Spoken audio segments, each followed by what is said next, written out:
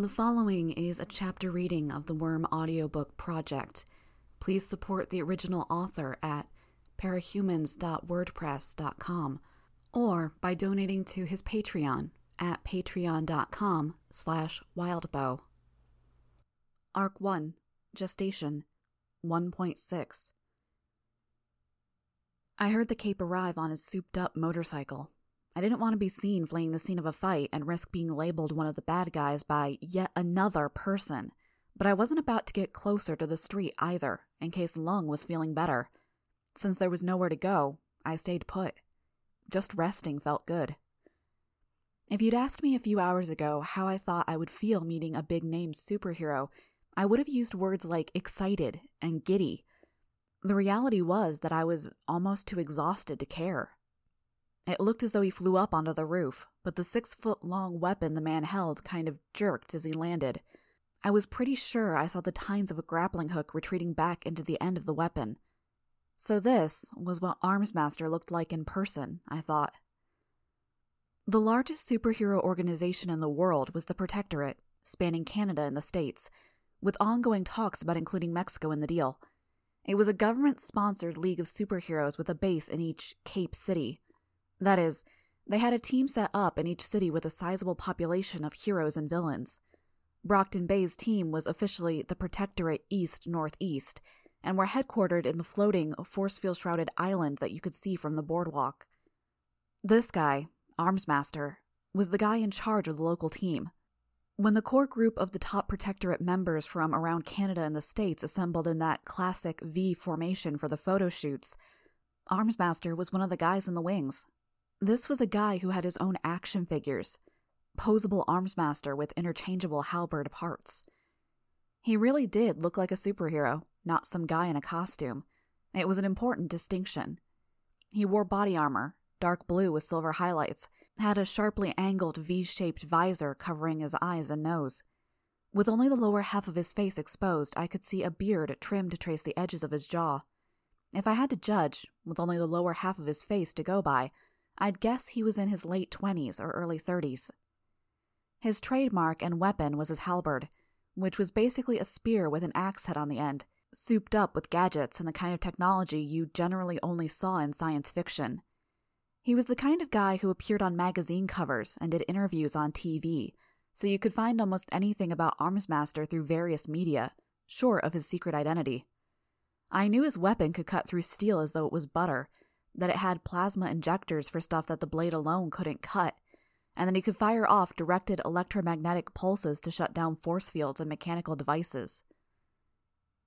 "You gonna fight me?" he called out. "I'm a good guy," I said. Stepping closer to me, he tilted his head. "You don't look like one." That stung, especially coming from him. It was like Michael Jordan saying you sucked at basketball. "That's not intentional," I responded, not a little defensively. I was more than halfway done putting the costume together when I realized it was already looking more edgy than I'd intended, and I couldn't do anything about it by then. There was a long pause. Nervously, I turned my eyes from that opaque visor. I glanced at his chest emblem, a silhouette of his visor in blue against a silver background, and was struck with the ridiculous thought that I had once owned a pair of underpants with his emblem on the front. "You're telling the truth," he said. It was a definitive statement, which startled me. I wanted to ask how he knew, but I wasn't about to do or say anything that might change his mind. He approached closer, looking me over as I sat there with my arms around my knees. He asked, "You need a hospital?" "No," I said. "Don't think so. I'm as surprised as you are." "You're a new face," he said. "I haven't even come up with a name yet. You know how hard it is to come up with a bug-themed name that doesn't make me sound like a supervillain or a complete dork?" He chuckled, and it sounded warm, very normal. "I wouldn't know. I got into the game early enough that I didn't have to worry about missing out on all the good names." There was a pause in the conversation. I suddenly felt awkward. I don't know why, but I admitted to him. I almost died. "That's why we have the ward program," he said. There was no judgment in his tone. no pressure, just a statement. I nodded, more to give a response than out of any agreement with the answer. The wards were the under-18 subdivision of the Protectorate, and Brockton Bay did have its own team of wards, with the same naming convention as the Protectorate. The wards, east-northeast.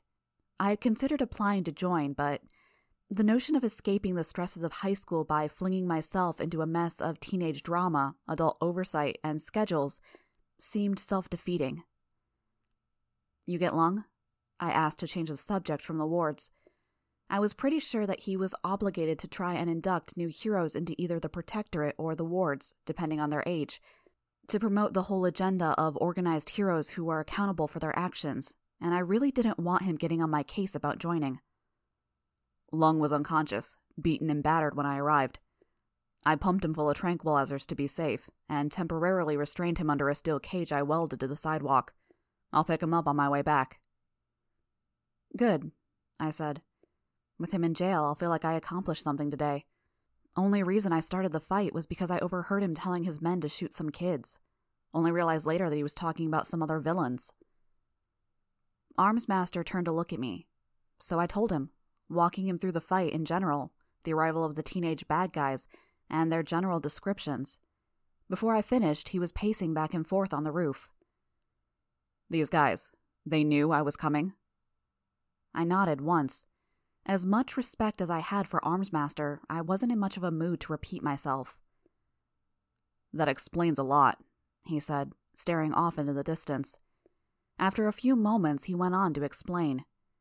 "They're slippery. On those few occasions we do manage to get into a toe-to-toe fight with them, they either win, or they get away more or less unscathed, or both. We know so little about them. Gru and Hellhound were working on their own before they joined the group, so there's some information there, but the other two? They're non-entities.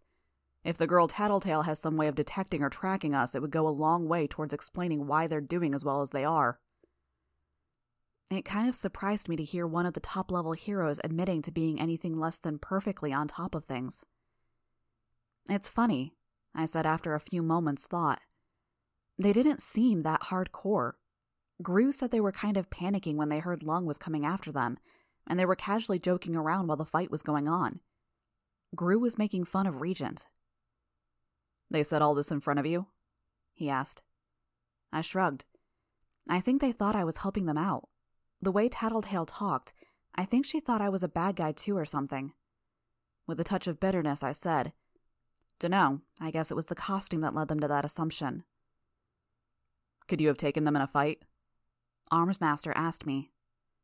I started to shrug and winced a little. I was feeling a little sore in the shoulder, where I'd tumbled on the roof after being blasted by Lung's flames. I said, "Like you said, we don't know a lot about them, but I think that girl with the dogs—" "Hellhound," Armsmaster said. "I think she could have kicked my ass on her own, so no, I probably couldn't have fought them." "Then count it as a good thing they got the wrong impression," Armsmaster said. "I'll try to look at it that way," I said, struck by how easily he was able to employ the whole take a negative and turn it into a positive mindset I'd been trying to maintain. I envied that. "That a girl," he said. "And while we're looking forward, we need to decide where we go from here." My heart sank. I knew he was going to bring up the wards again. "Who gets the credit for Lung?" Caught off guard, I looked up at him. I started to speak, but he held up his hand. "Hear me out. What you've done tonight is spectacular. You played a part in getting a major villain into custody. You just need to consider the consequences." "Consequences," I muttered, even as the word spectacular rang in my ears. "Lung has an extensive gang throughout Brockton Bay and neighboring cities. More than that, he has 2 super-powered flunkies, Oni Lee and Bakuda." I shook my head. I know about Oni Lee, and Gru mentioned fighting him. I've never heard of Bakuda. Armsmaster nodded. "Not surprising. She's new. What we know about her is limited. She made her first appearance and demonstration of her powers by way of a drawn-out terrorism campaign against Cornell University. Lung apparently recruited her and brought her to Brockton Bay after her plans were foiled by the New York Protectorate. This is something of a concern." What are her powers? Are you aware of the Tinker classification? I started to shrug, but remembered my sore shoulder and nodded instead. It was probably more polite, too. I said, covers anyone with powers that give them an advanced grasp of science. Lets them make technology years ahead of its time. Ray guns, ice blasters, mechanized suits of armor, advanced computers. Close enough, Armsmaster said. It struck me that he would be a tinker if his halberd and armor were any indication. That or he got his stuff from someone else. He elaborated. Well, most tinkers have a specialty or a special trick, something they're particularly good at or something that they can do which other tinkers can't. Bakura's specialty is bombs. I stared at him. A woman with a power that let her make bombs that were technologically decades ahead of their time. No wonder he saw it as a concern. Now, I want you to consider the danger involving taking credit for Lung's capture. Without a doubt, Oni Lee and Bakura will be looking to accomplish two goals: freeing their boss and getting vengeance on the one responsible. I suspect you're now aware, these are scary people. Scarier in some ways than their boss. You're saying I shouldn't take the credit, I said. I'm saying you have two options. Option 1 is to join the wards, where you'll have support and protection in the event of an altercation. Option 2 is to keep your head down. Don't take the credit. Fly under the radar. I wasn't prepared to make a decision like that. Usually I went to sleep at 11 or so, waking up at 6:30 to get ready for my morning run. At my best guess, it was somewhere between 1 and 2 in the morning. I was emotionally exhausted from the highs and lows of the evening, and I could barely wrap my head around the complications and headaches that would come from joining the wards, let alone having two insanely dangerous sociopaths coming after me. On top of that, I wasn't so ignorant as to miss Armsmaster's motives. If I opted not to take credit for Lung's capture, Armsmaster would, I was sure. I didn't want to get on the bad side of a major player. Please keep my involvement in Lung's capture secret, I told him, painfully disappointed to have to say it, even as I knew it made the most sense. He smiled, which I hadn't expected. He had a nice smile. It made me think that he could win the hearts of a lot of women, whatever the top 2/3 of his face looked like.